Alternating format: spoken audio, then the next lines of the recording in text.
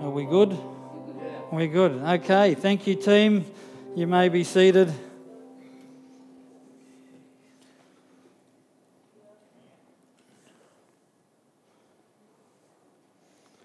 I've entitled my message tonight, Have Your Own Voice.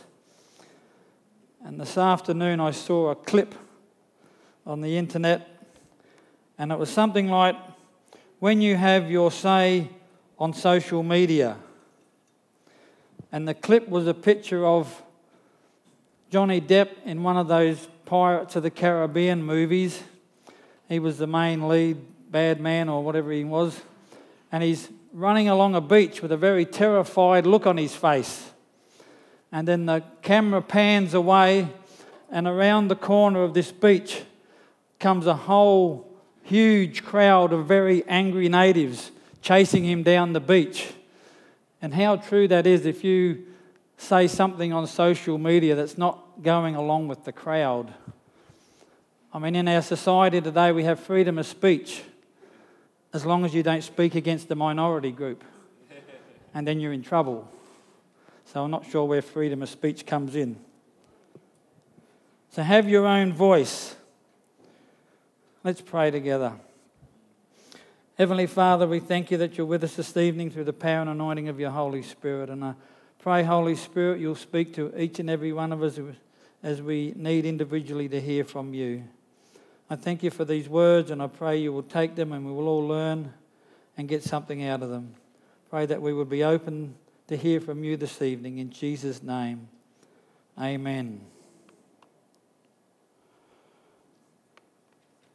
We need to make our own decisions. Like Johnny Depp, it might mean you'll go for a run along the beach with a whole pack of savages chasing you. But it's important that we do. Turn with me to Mark chapter 15.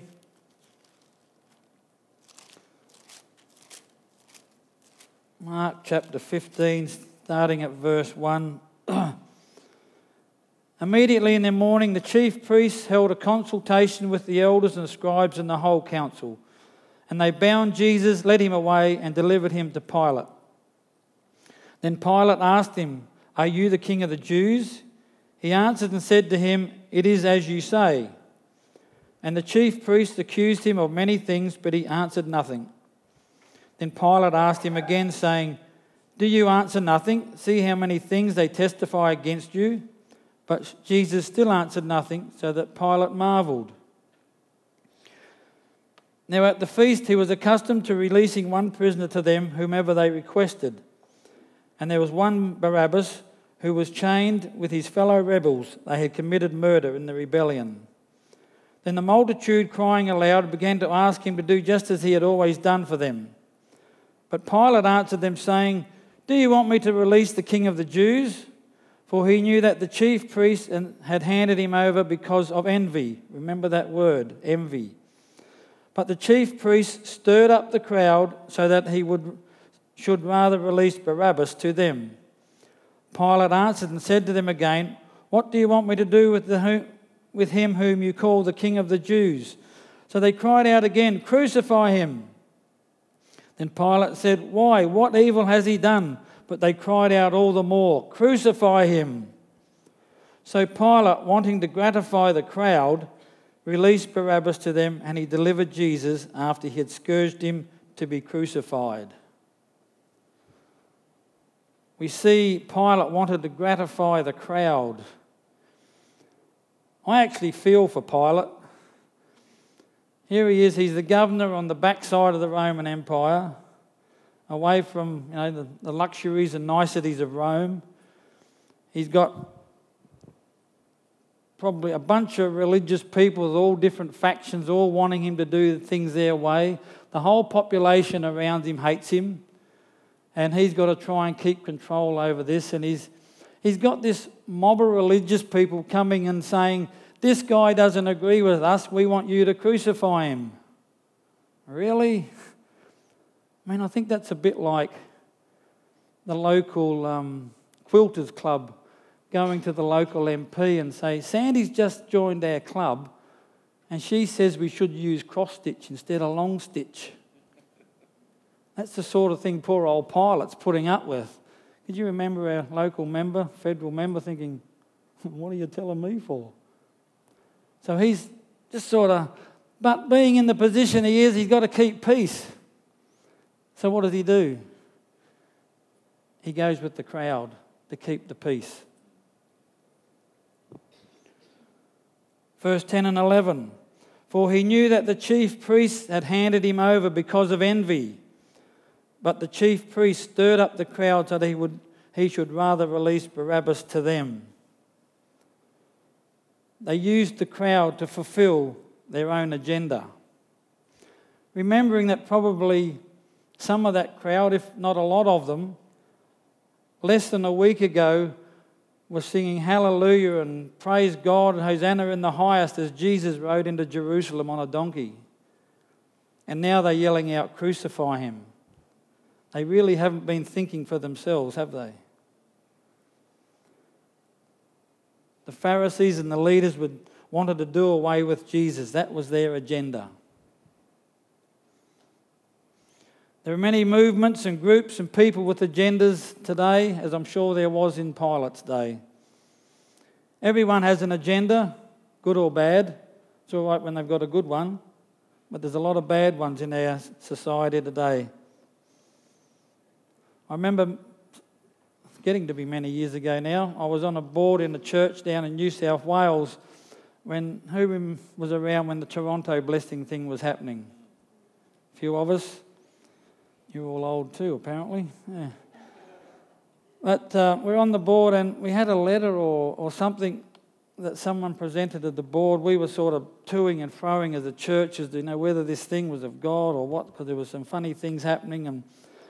And there was something from someone in England who had voiced their concerns and was saying, you know, pulling apart these pastors and leaders that were involved with it and all this type of stuff. And so we were sort of thinking, what are we doing about it? And I thought, well, who is he?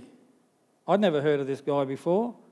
What's his agenda? Why is he so violently opposed to, you know, what's happening here? And so why have we got a letter from him, or however we got the news? And that was my question.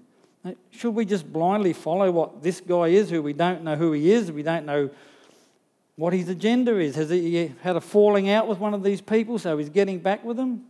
We didn't know. Just a side tip for this.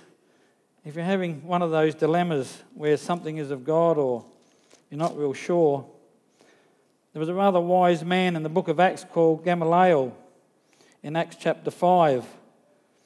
And the apostles were out preaching the gospel and they'd been arrested. And chapter 5 verse 34, then one in the council stood up, a Pharisee named Gamaliel, a teacher of the law held in respect by all the people, and commanded them to put the apostles out for a little while. And he said to them, men of Israel, take heed to yourselves what you intend to do regarding these men. For some time ago, Theodotus, that'll do, rose up, claiming to be somebody. A number of men, about 400, joined him. He was slain, and all who obeyed him were scattered and come to nothing. After this, Judas of Galilee rose up in the days of the census and drew away many people after him. He also perished, and all who obeyed him were dispersed. So now I say to you, keep away from these men and let them alone. For if this plan of this work is of men, it will come to nothing.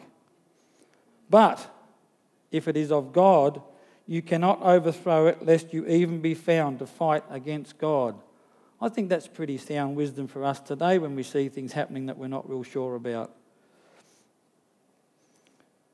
I'm not real sure about this next bit. And they agreed with him, and when they had called the apostles, they beat them and let them go. That's a bit harsh, I thought. That's nothing really to do with my message, but it's a good tip when people are telling you things to have a look for yourself.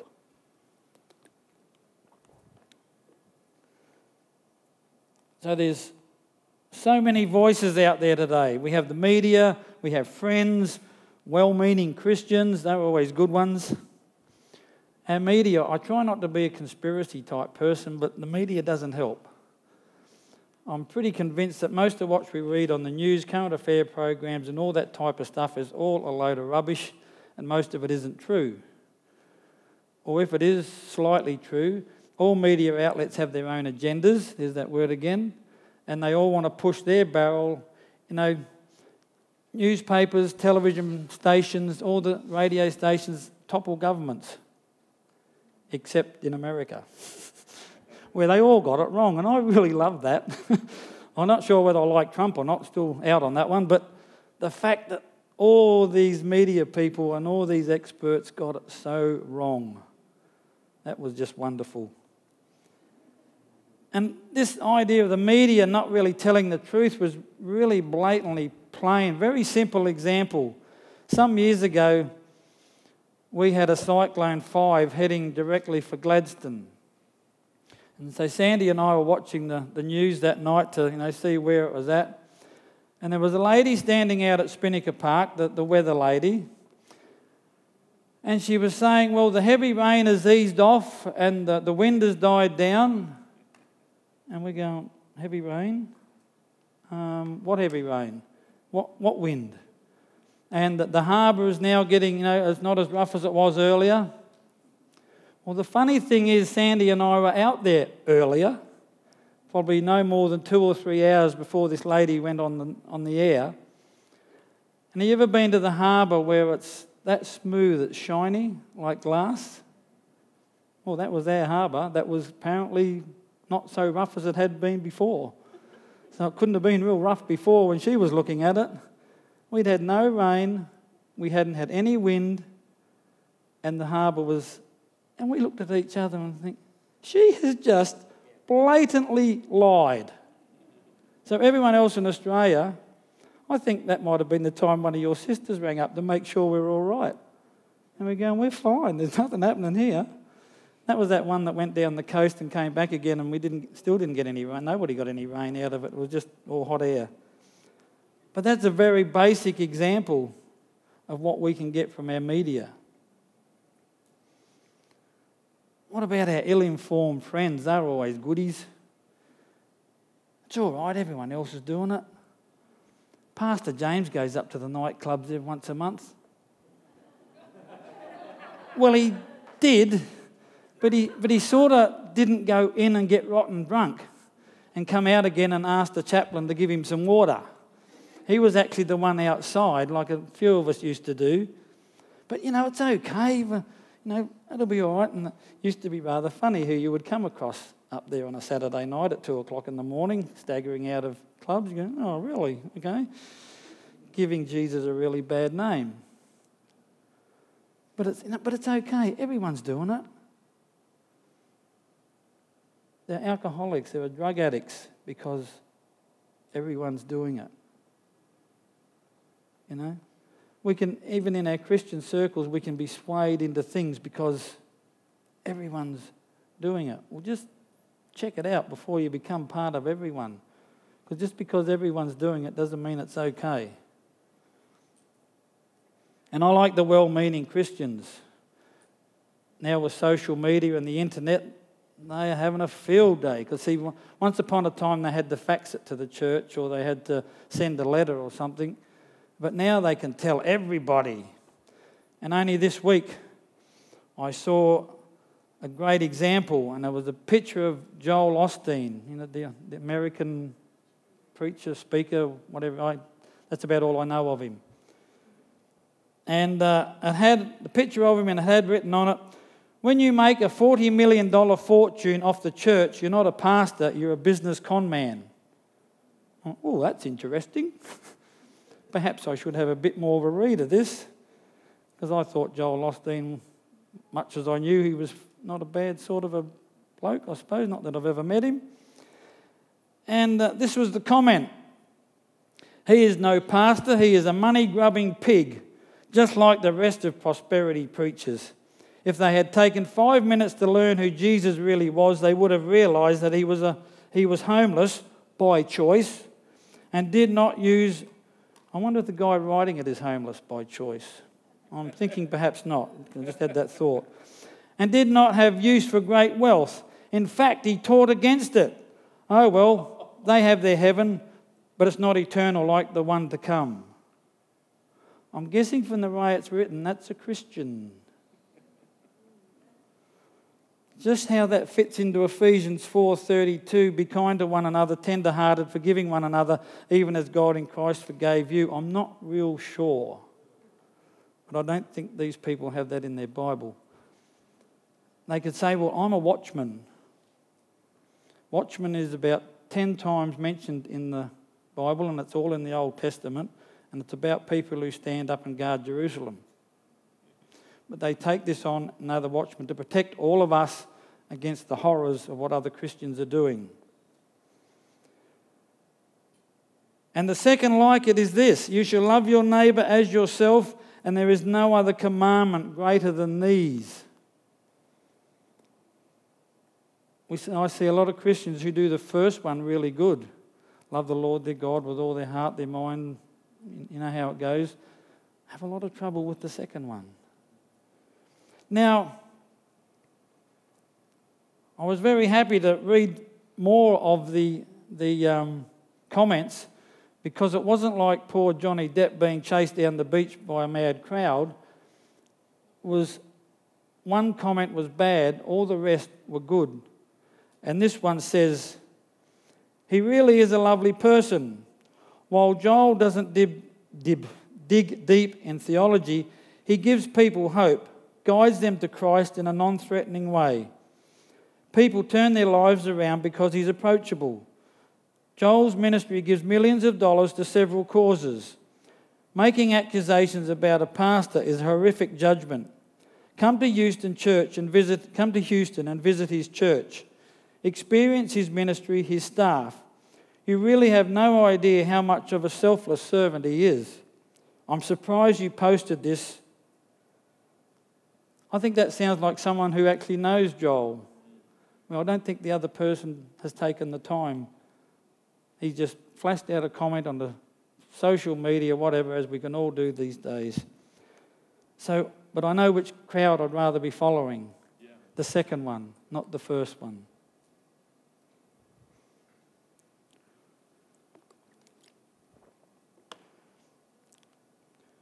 So, how can we avoid this? How can we avoid being caught up in the crowd mentality? Well, I know it's a bit radical, but can I use Jesus as an example? Is that okay? No. Oh, thanks, Ben. All right, good. Because, I've found that Jesus is generally a fairly good example for your Christian walk. That's just what I've experienced. I hope I can pass it on to you all tonight. Luke chapter 4. In Luke chapter 4, we see Jesus has been through the temptations in the wilderness. He comes out of the wilderness, he goes to Galilee. He goes to his hometown and preaches a wonderful sermon and gets kicked out and gets threatened to be thrown off a cliff, but he makes his way free. He then goes from there to Capernaum and he begins teaching them on the Sabbath. And they were astonished at his teaching, for his word was with authority. There was a man in the synagogue who had an unclean demon. He cast him out. Further along, he went over to Peter's place, and his mother-in-law was there. She was sick. She healed Peter's mother-in-law. That night, they had a healing meeting, and people from miles around with sicknesses and diseases and demons came, and he cleaned them all up, healed them all, cast them all out. And then it says in verse 42, and when it was day, so the next morning I'm guessing, he departed and went into a deserted place. Now that's a good start, to get away from the crowd, to clear your head. And the crowd, the who? The crowd sought him and came to him and tried to keep him from leaving them. But he said to them, I must preach the kingdom of God to the other cities also, because for this purpose I have been sent. And he was preaching in the synagogues of Galilee. John 6:38 says, for I have come down from heaven not to do my own will, but the will of the one who sent me.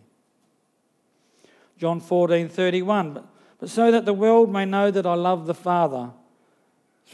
I do exactly as the Father commanded me. Get up, let us go from here. He's fulfilling his purpose that his Father has given him. Jesus got away from the crowd so that he'd hear from the Father as to what he was to do.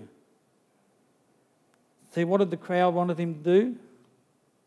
They wanted him to stay where he was, to hang around. Now, he could have set up camp, had a good ministry for a number of years, probably would have paid the debts. He would have been able to buy that home that he didn't have that the other guy said, and be able to settle down there in Capernaum, and probably would have had a great time of ministry. Probably wouldn't have done our plan of salvation too good, but he knew he had a greater purpose than to just being there in one place. He had other places, it says, that he had to go. Today is important because you are alive. Most of you are looking alive. Yep, we're all good. You are here for God's purpose, a purpose that will affect eternity. So if we're avoiding the crowd and the crowd mentality, none, not just at the moment, in a little while. Okay, thank you. And we can affect others for eternity by the way we listen or not listen to the crowd. We can affect others. We have a God-given purpose which we can only fulfill through obedience to God, not going with the crowd but having our own voice.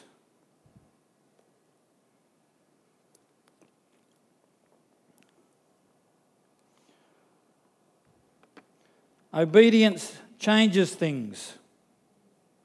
We move from Luke 4 into Luke 5, 1 to 11. So it was as the multitude pressed about him to hear the word of God that he stood by the lake of Gennesaret and saw two boats standing by the lake, but the fishermen had gone from them and were washing their nets. Then he got into one of the boats, which was Simon's, and asked him to put him out a little from the land. And he sat down and taught the multitudes from the boat. When he had stopped speaking, he said to Simon, "Launch out into the deep and let down your nets for a catch." But Simon answered and said to him, "Master, we have toiled all night and caught nothing." Peter was an experienced fisherman, and here he had been all night and not a thing. And here's this itinerant preacher telling him to go out fishing. I mean, he could have, I guess, went with the crowd and said, "What do you know about fishing, mate?" But he didn't. He chose to be obedient.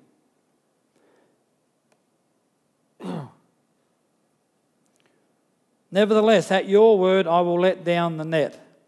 And when they had done this, they caught a great number of fish, and their net was breaking. So they signaled to their partners in the other boat to come and help them. And they came and filled both boats so that they began to sink. When Simon Peter saw it, he fell at his knees, saying, "Depart from me, for I am a sinful man, O Lord." What a great piece of scripture. Peter came to a revelation of who Jesus was and realised how unclean he was in his presence. But we read on. "For he and all who were with him were astonished at the catch of fish which they had taken. And so also were James and John, the sons of Zebedee, who were partners with Simon. And Jesus said to Simon, 'Do not be afraid, from now on you will catch men.' So when they had brought their boats to land, they forsook all and followed him." How changed is that? I think when they were cleaning their nets only a short time earlier, they probably weren't thinking they were about to give up their livelihood and follow Jesus and be amazing characters in our Bible history. I don't think that was entering their head. But through their obedience, their lives were changed. Not only their lives, but the lives of many others, affecting eternity.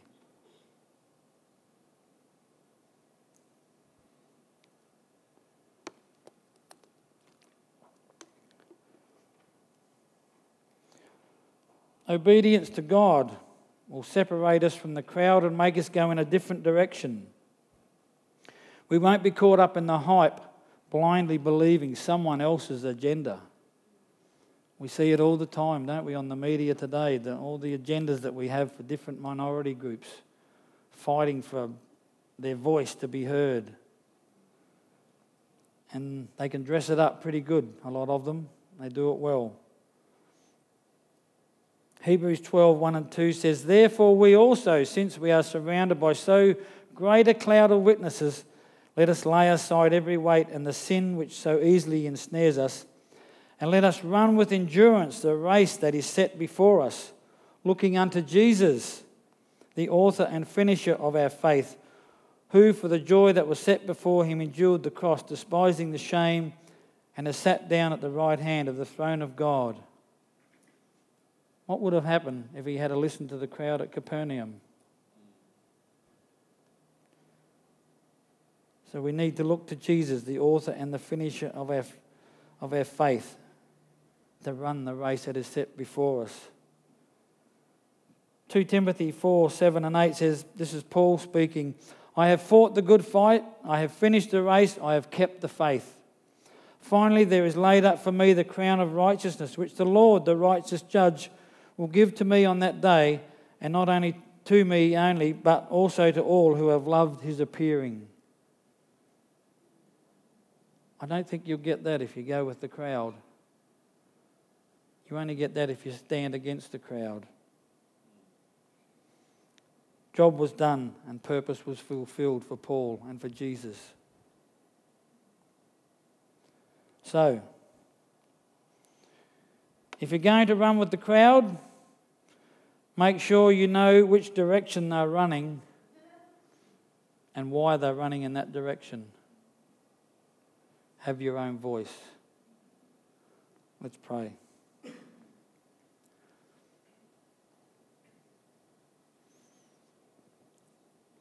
Heavenly Father, we praise you and we honour you this evening. We thank you for the example of your Son Jesus, that I guess while he walked on earth there were plenty of opportunities for him not to fulfil his purpose that he came here for. But Lord, we're so grateful that he went against the crowd, that he went his own way, he went your way, he was obedient to your word. And Father, I know myself, and I'm sure all of us here have at some time followed a crowd that we knew wasn't right or that was sending us in a wrong direction. Father, I pray you would guide us as we spend time with you, that you would help us to make those decisions, that at times if it means we go against the crowd, then so be it. Lord, we'd rather be obedient to your voice until compared to our own agendas or the agendas of others that are influencing us, Lord. We thank you, Father, that you just care so much for us. We thank you for your Holy Spirit that guides and directs our thoughts. And we give you all praise and honour in Jesus' name. Amen. Can we have the music team up again, please? I probably should have got you up a bit earlier.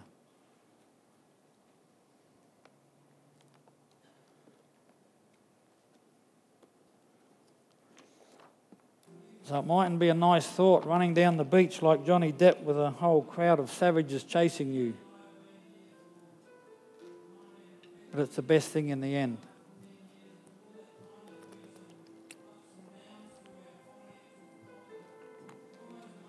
Let's stand and